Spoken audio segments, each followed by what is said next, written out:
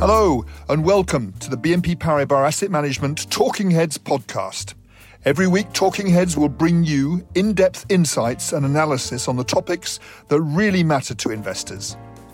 In this episode, we'll be discussing what's going on currently in the US equity markets.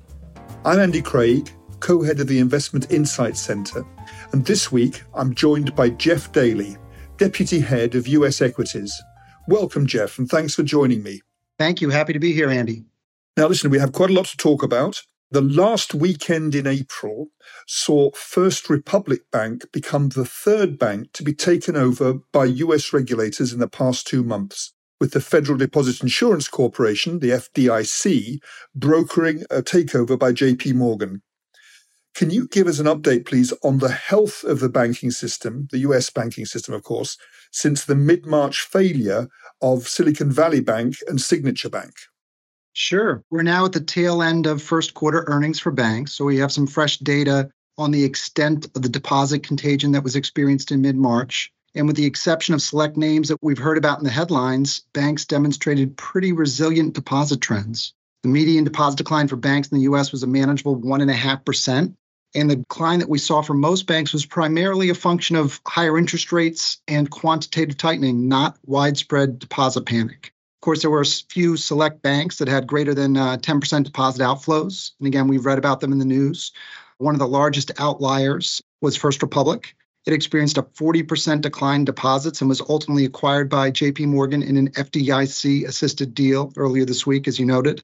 Importantly, all First Republic depositors were backed by the strength of JP Morgan. We think this is good for the stability of the banking system to have that resolved. There are also a couple of other mid-sized banks in the top 100 that experienced material deposit outflows. Despite improving trends for these banks into quarter end, these banks have created additional angst and volatility in the regional bank space, given speculation as to their ability to weather this current environment.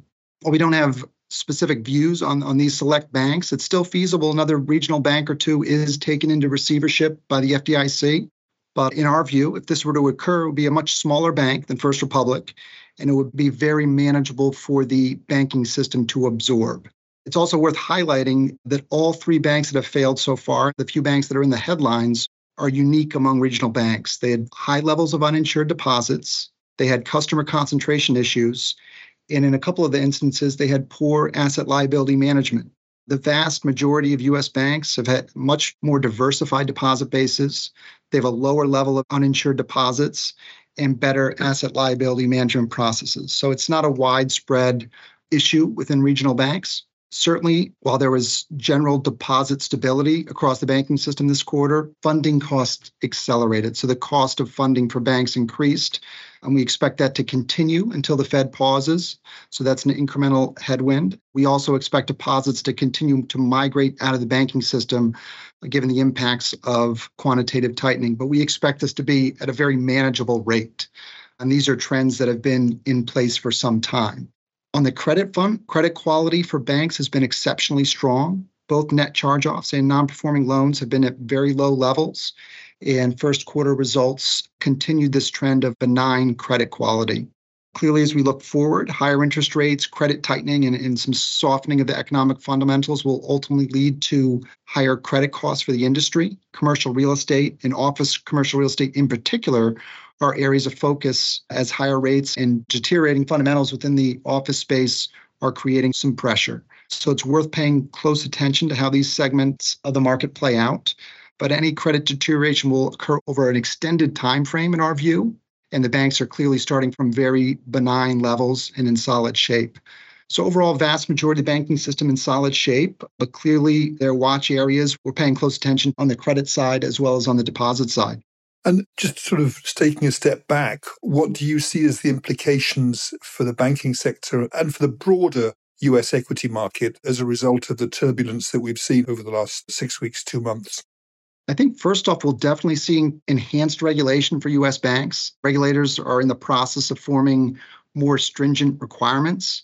It's likely that regulations will focus on enhanced liquidity, higher capital ratios, and more intense stress testing. The regulations will likely focus on that subset of banks below the largest four, given those four money center banks already have the most stringent regulatory requirements. So you'll see those banks between 100 billion and 700 billion in assets face a more difficult regulatory roadmap ahead. We do think these new requirements will be phased in over a considerable period of time, likely years. So they'll allow the banks to gradually adjust to these new requirements. Clearly, the intent of regulators is to strengthen the system, not destabilize it. So we do not anticipate any forced capital raises and a smooth transition for these banks under new requirements to let them grow organically into higher capital ratios. It's also feasible we see some incremental regulatory requirements for smaller banks. Regulators really don't want to unduly burden the community bank system in the United States, given they're so vital to local communities. And I think regulators also don't see the smaller banks as systemic risks to the system. So longer term, clearly this will have an incrementally negative effect on profitability for regional banks, but it's worth pointing out that they're starting from a very high level of returns. Another result of the turmoil in March is banks are clearly going to increase their on-balance sheet liquidity to some degree. So they'll have more cash on their balance sheets, which will impact their ability to earn spread income and weigh on their net interest income growth. And I think banks will also preserve capital and tighten loan growth expectations. So be lending less. So that's going to be two incremental headwinds to earnings growth for the group. But there's also an impact on the broader economy. As banks preserve this capital and tighten their underwriting, they're going to be more discerning with lending. So corporations, consumers, real estate investors, they're going to have incrementally less access to capital to be able to grow or invest their businesses.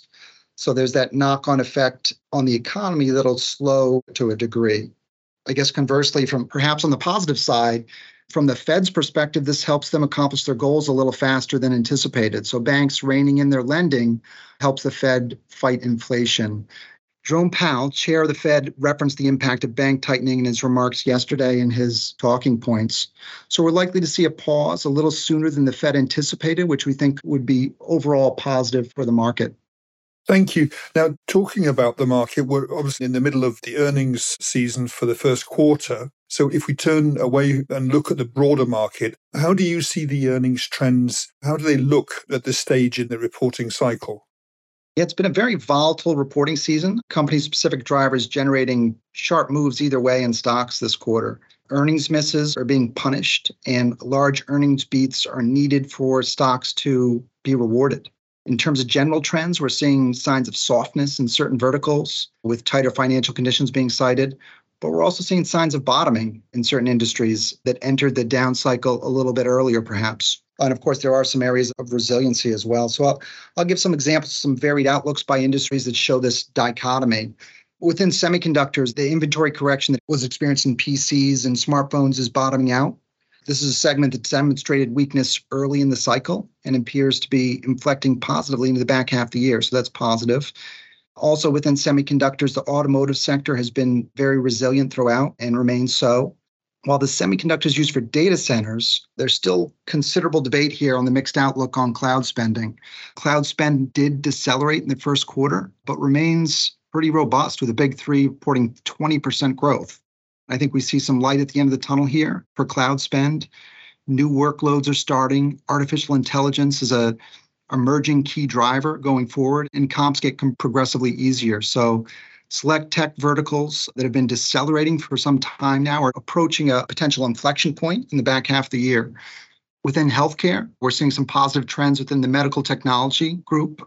Trends really remain intact there. What we're seeing is elective procedural volumes improving as staffing improves, so their capacity is increasing. So that's a positive. And then on the other hand, we have industries like life science tools that are dependent on biotech and biopharma spending. They're seeing some softness because of the tightening conditions in lending and the access to capital for some of these biotechnology companies. Industrials is another space with a mixed picture. Capital goods companies have generated really solid revenues and margins this quarter. Supply chains have opened up and firms were able to ship finished product. They generally gave positive outlooks into the back half. Not all these results were within capital goods were met with positive stock reactions, however, as the market's a little skeptical of the economic outlook into the second half. On the construction front, on that non-residential construction side, markets have held up very well. Companies citing mega projects and stimulus, strong backlogs as reasons for confidence. This public sector strength is really offsetting some of the softness we've seen in the private sector that's been weighed down by a little bit less lending availability by banks. The U.S. freight market is one area demonstrating some softness. Shipments for truckers were down 8% this quarter, and rail traffic is down as well. And this aligns with some softness we've seen in some consumer end markets this quarter as well. So clearly, overall dynamic market. We've seen some mixed signals, some industries softening, some inflecting. But overall, we think it's a great time to be a stock picker, and we're looking forward to it.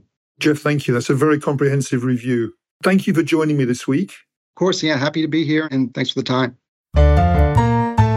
That's it for this week's episode of Talking Heads. If you would like more information, please reach out to your BNP Paribas Asset Management contact or check out Viewpoint, our website for investment insights at viewpoint.bnpparibas-am.com. We recommend subscribing to Talking Heads on your favorite podcast channel. You'll receive your podcast episodes every Monday afternoon.